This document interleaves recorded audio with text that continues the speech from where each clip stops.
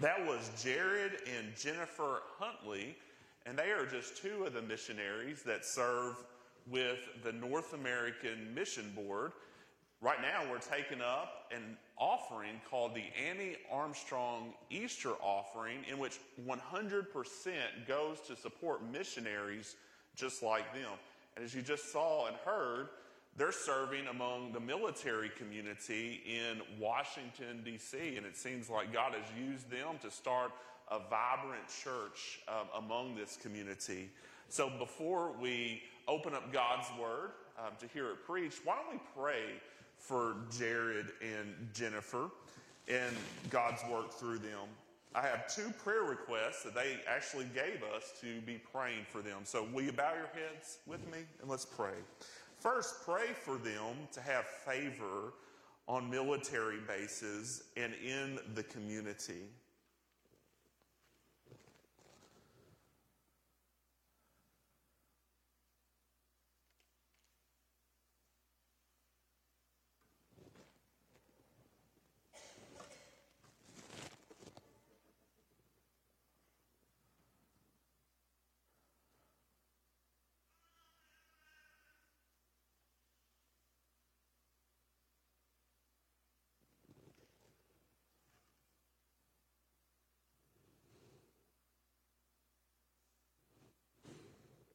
And then next, for God to open hearts among military personnel and grow them in their faith so they go as missionaries to their future assignments.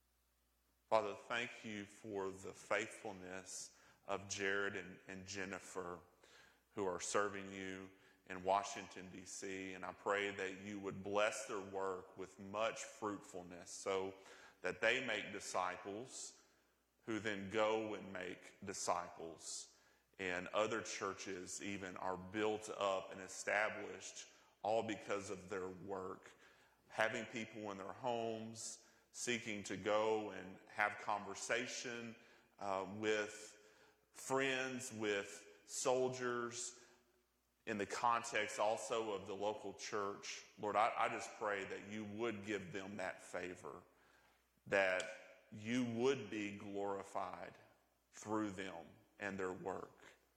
Lord, I pray now this morning that you would give us that same favor to hear your word. Give us ears to hear this morning, not just auditory ears, but spiritual ears. Lord, I pray that you would make our hearts sensitive to your word. I pray that you would speak into each heart a message that only you can speak, Lord God. And I pray, Lord, help me to be faithful to the word. Help me to preach in such a way that glorifies Jesus.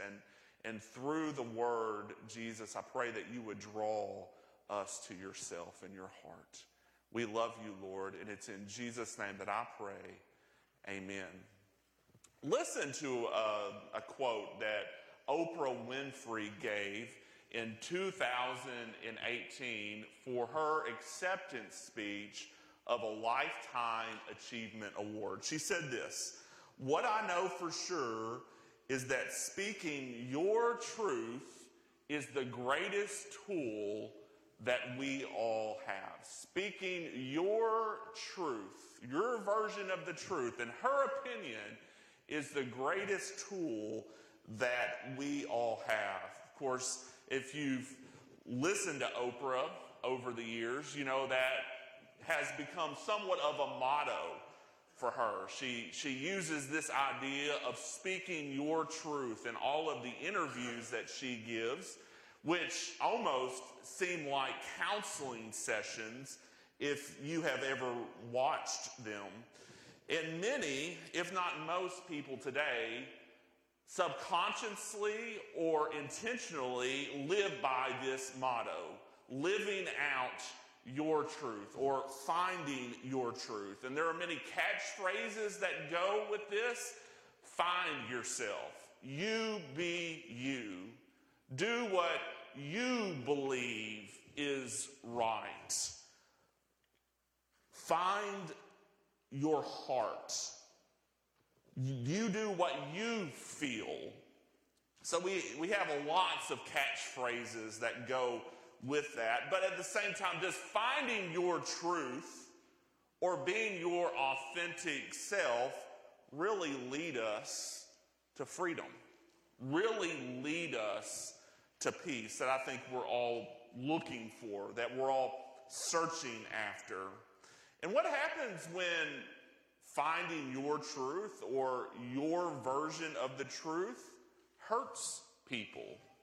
What happens when a dad decides that living out his truth is going to find another lover or leaving his family behind, or maybe even a new gender, or when a wife decides to leave her husband because he no longer makes her happy anymore, according to the version of her truth that she wants to live by. Well, this morning, I wanted to examine some scripture about where true freedom and truth is to be found.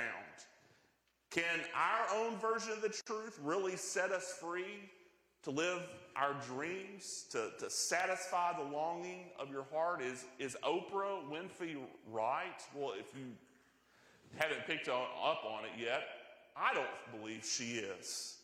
In fact, I know that she is not right. So to do that, let's examine what the scriptures have to say.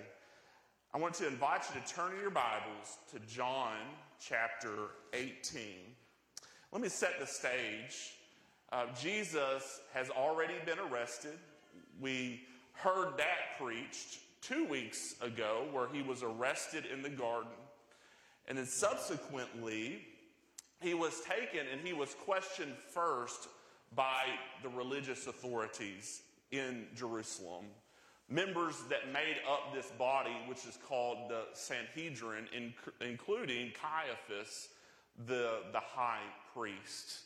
So they asked him their questions, and it was sort of like just a formalized version of a trial for them. They had already made up their mind about what they were going to do. They wanted Jesus dead. They were jealous of Jesus, and they wanted to get rid of Jesus. But they questioned him. They went through all of these formal proceedings. Nonetheless, but even at that, they could not, because they did not have the authority to get rid of Jesus, to have Jesus killed. They needed a higher authority because they were governed by the Romans at this point. Israel was governed by the Romans at this point. So they took Jesus to the Roman governor's palace. His name was Pilate.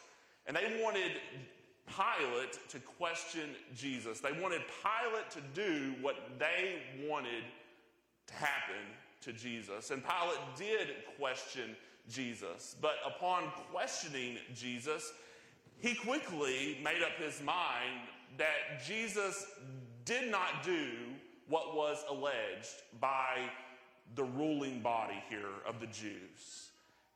In fact, Pilate was not really concerned about what they were concerned about. They were accusing Jesus of blasphemy, and Pilate was just like, well, you go and see to him as you see fit according to your religion. That's not me. That's not any of my concern. So that's where we pick up on this conversation. Pilate had just got finished speaking to Jesus, and now he's going to go out and he's going to present an option to the people. Let's read 3 verses this morning. John chapter 18, verses 38 through 40. John 18, 38 through 40. What is truth? Said Pilate. And after he had said this, he went out to the Jews again and told them, I find no grounds for charging him. You have a custom that I release one prisoner to you at the Passover. So, do you want me to release to you the King of the Jews? And they shouted back, not this man, but Barabbas. Now, Barabbas was a revolutionary. This is God's holy word. What is truth? That's a comment that Pilate made right at the tail end of his questioning of Jesus. Now, in my opinion, Pilate wasn't on a serious investigation about that question. I don't believe he was really concerned about learning exactly who Jesus was. If he did, he would recognize he had the truth, the way, standing right in front of him, and he did not even recognize it. Personally, I believe he said that very cynically. I believe Pilate was a pragmatist. He had a problem in front of him. He did not have a good relationship with the people that he governed, the Jews, and especially those Jewish leaders that made up this Sanhedrin body. He'd been in this role in Jerusalem for 7 years, pretty short time. Right after he came, he decided to move his army battalions from an area called Caesarea right into Jerusalem. And as they moved, they brought with them all of their standards of Rome, which were sort of like the emblems of the empire, which had pagan symbols on them, names of different Roman deities on them, and then shields, which had the emblem or the image of the emperor himself, whom many Romans worshipped as a god. So as the soldiers came into Jerusalem, they took house right near the temple, within eye shot of the temple. And the Jews just went berserk. They could not stomach this. And some of these leaders went to Pilate and said, this is going to have to change, because we would rather die than allow you to leave these standards right beside the temple itself. So now fast forward 7 years, and there's other conflicts that happen between then and now, when Jesus is on trial before Pilate. And things are at a boiling point between Pilate and the Jews. Pilate had a problem on his hands. He didn't believe that Jesus had done these things that he was accused of. But at the same time, he wanted to pacify these leaders. He didn't want any more trouble. He didn't want riots. That was one of the biggest jobs of being a Roman governor. They just did not want these conquered people causing trouble. They did not want uprisings. They wanted things to go quiet. So Pilate was working out in his brain, how can I settle this and calm things down again? And then something came to Pilate. There was a custom, he remembered. There was a custom of releasing one prisoner for another, leading up to the Jewish Passover time. So quickly he called for another prisoner to come out, and the prisoner that was brought out was a man named Barabbas. He was hoping for an exchange. He was hoping that the people would clearly not want Jesus to be crucified over this man, Barabbas, and he was sort of banking on it, because Barabbas was just that bad. In some Bible translations, it reads he's the robber. In other translations, the one that I read out of, it calls him a revolutionary. But the term that best describes him in the way that we would communicate it today, is a terrorist. This man, Barabbas, was a murderer. He was a violent insurrectionist, at least from Rome's point of view. And he was a repeat offender. For us, this would have been like bringing out like an Al-Qaeda terrorist. This was not a good man. This was a bad dude. And Pilate was like, well, it's clear in his mind who the people are going to pick. He had heard some about Jesus and the good works and the miracles that he had done, and surely the people would side with Jesus rather than this man, Barabbas. But that's not how it happened. So they bring the prisoners out by custom, and Pilate goes and sits on his seat, his judgment seat, his bema seat. And he calls out to the crowds, "Who do you want?" And they start calling back. They shouted, "Not this man, but Barabbas." And in Luke's gospel, they also cry out, "Crucify him, crucify him." So clearly they knew what they were doing. And they knew where all of this was headed. And honestly, what I find so astonishing in all of this is the depth of the denial of the truth. And how tragic all of this is.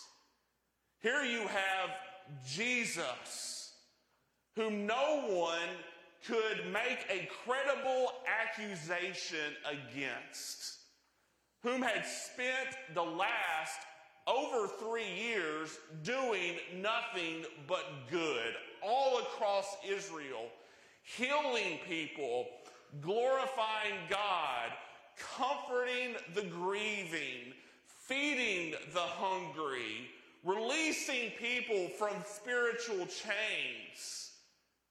The people know this and deny this. And it's tragic. They yell out, "Crucify him," instead, rather than release him, which should let us know in all of us what's in our hearts, what's in our broken self.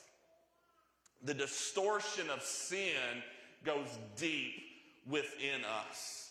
Because, make no mistake, if any one of us were there that day, we would have done the exact same thing. We repress the truth. We deny the truth, even though it's right there in front of us. And here you have Jesus, the pure and the spotless one, standing next to this violent criminal, and the people choose the violent criminal. And in this, what we need to learn this morning, if we give into ourself, our own version of the truth, which, by the way, is not truth, we're not finding the truth, we're denying the truth. Jesus told us where to find truth at, and he pointed at himself. There's some people who mistakenly claim that Jesus didn't call himself God. But how are we supposed to interpret those statements of his like this? I am the way, I am the truth, I am the life. No one comes to the Father except by me. He makes this claim, an audacious claim, to say the truth is not found in you, it's found in me.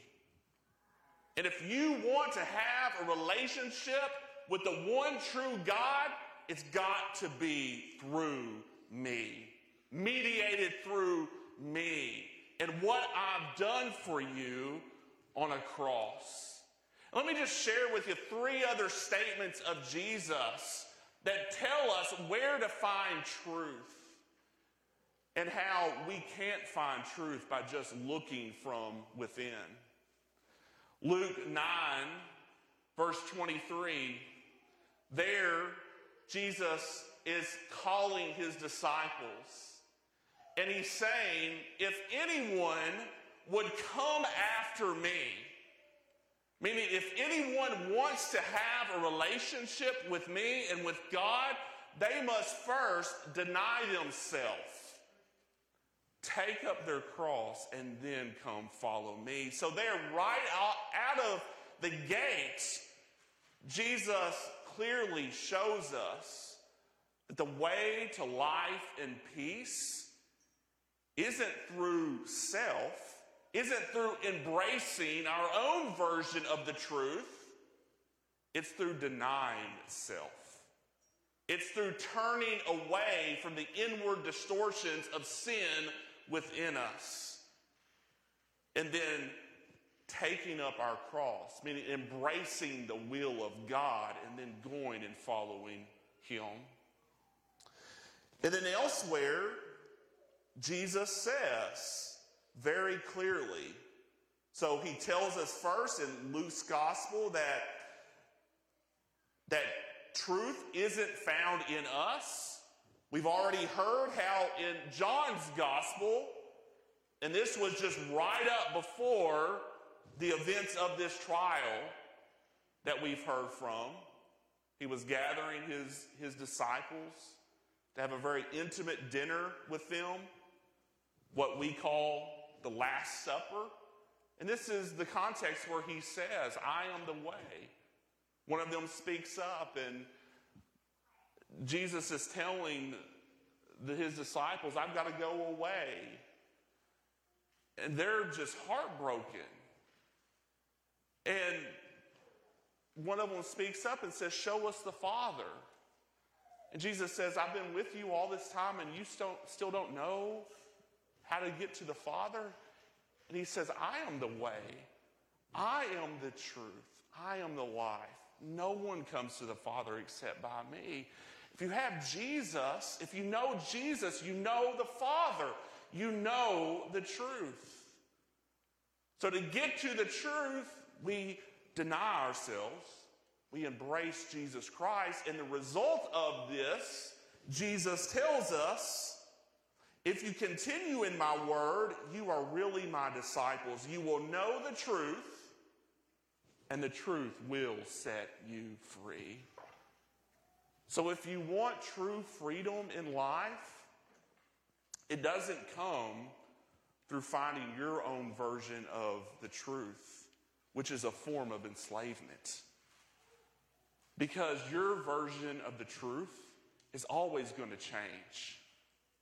Your feelings on the inside are always going to change. The goalpost is going to always be moving based on your life experiences.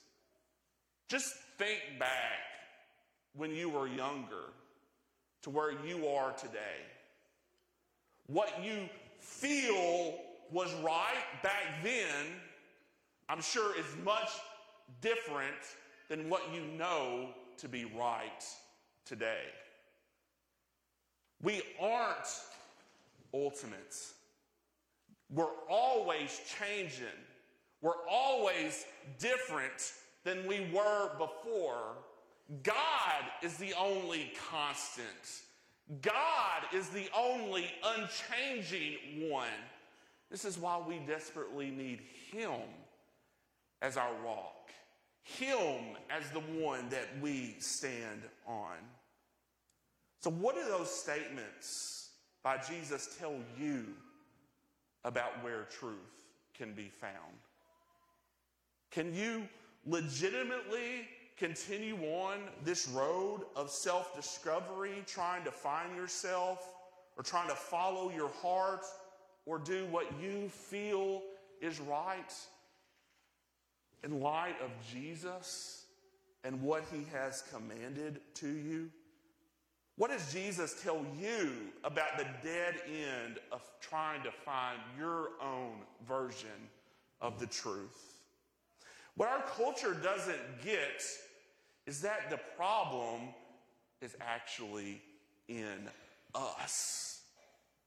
What our culture doesn't get is the problem is in us. Everywhere you look, basically, every message source that is coming at us today, it all boils down to self. Elevate self. Satisfy self. Follow self. And what our world doesn't get is the problem is self. The problem is we're sinners. Rather than going God's way, we've all chosen to go our own way. And we become lost like sheep without a shepherd. We're stumbling around in darkness and we're denying the light. Romans chapter 1, verse 18 says, we suppress the truth in our own righteousness. So rather than looking to God and his truth that he's made plain in creation, we suppress the truth. We don't want the truth. I mean, that's why Barabbas and Jesus can be standing right in front of a crowd of people and they suppress the truth of who Jesus is and go with Barabbas instead. But lest we look at them with an air of superiority, that's exactly what we do every single day whenever we sin. We say, God, I know better than you. God, I'm going to shape my life however I want to shape my life. Your will, your commands, your desires for me don't matter to me as much as me. I'm going to do my own thing. We believe mistakenly that's going to work out. But yet the wages of sin is death. It always leads to disaster, brokenness, and pain. But there's some startling news here. It was through those same screams of crucify, crucify, that God brought about the salvation of the world. The late John Stott, who was a former pastor in England for decades, he once said this. I think he said it about as good as anyone ever has said it outside of Scripture. He said this about the cross. He said, sin is man substituting himself for God, while salvation is God substituting himself for man. Let me unpack that a little bit. Sin is man substituting himself for God. It's us trying to be our own rulers and saviors. That's what sin is. Sin is deciding that I have better things to do than to follow you, Lord God. We try to be God. We try to claim the throne for ourselves, at least to rule ourselves.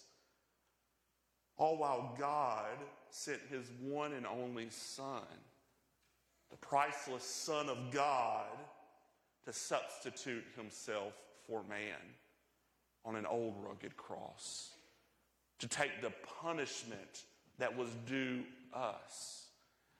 And then not to stay in that old grave, but to rise victoriously from it. So the gates of eternal life can be opened up for you and for me. And then John Stott continues on and he says some other ways that describe it. man asserts himself against God and puts himself where only God deserves to be, while God sacrifices himself for man and puts himself where only man deserves to be, on a cross. Man claims privileges that belong to God alone, while God accepts penalties that belong to man alone. Truth cannot be found in self. Truth, and with it true joy and true freedom and true peace, can only be found from turning away from your sin, from denying sin and self, and trusting in Jesus, who laid his life down for you because he loves you and he wants you to know the truth. We mistakenly believe this lie that somehow God is trying to rob us of life.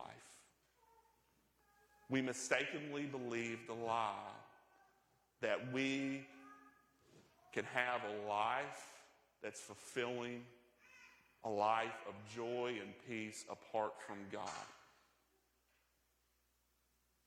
But we see on the cross where that leads. It was there that Jesus took the punishment for us, but make no mistake, if anyone continues down this road, Jesus said there's two roads. There's a narrow road and there's a wide road. The wide road leads to destruction. The narrow road leads to life. Make no mistake, if you continue down this wide road of your own version of the truth, rejecting God, then you will take your own punishment.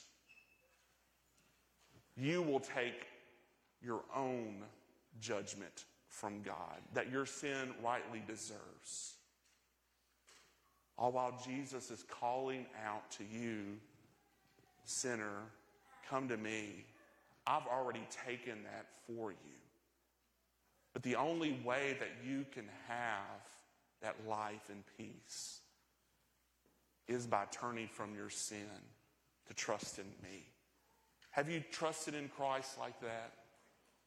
Do you have an authentic relationship with him where his word actually matters to you in your everyday life? Where you're seeking to be his disciple? Where that verse that Jesus said in Luke 9:23 describes you in some way. I've denied myself. I am daily taking up my cross and I am following Jesus. That's what it means to be a Christian. That's what it means to be a Christian. Now, does that match you in some way? No, you don't have to be perfect, but you do have to be a follower. Are you a follower of Jesus? Does faith play a role in your actual life this morning? And to close out, I want to share an invitation with you that God has given to us all. He invites us to build our lives on the rock. And there in the Sermon on the Mount, Jesus said this, therefore, everyone who hears these words of mine and acts on them will be like a wise man who built his house on the rock. The rain fell, the rivers rose, and the winds blew and pounded that house. Yet it didn't collapse because its foundation was on the rock. But everyone who hears these words of mine and does not act on them will be like a foolish man who built his house on the sand. The rain fell, the rivers rose, the winds blew and pounded that house, and it collapsed. It collapsed with a great crash. Let me tell you this morning, a life built on self is a life built on the sand.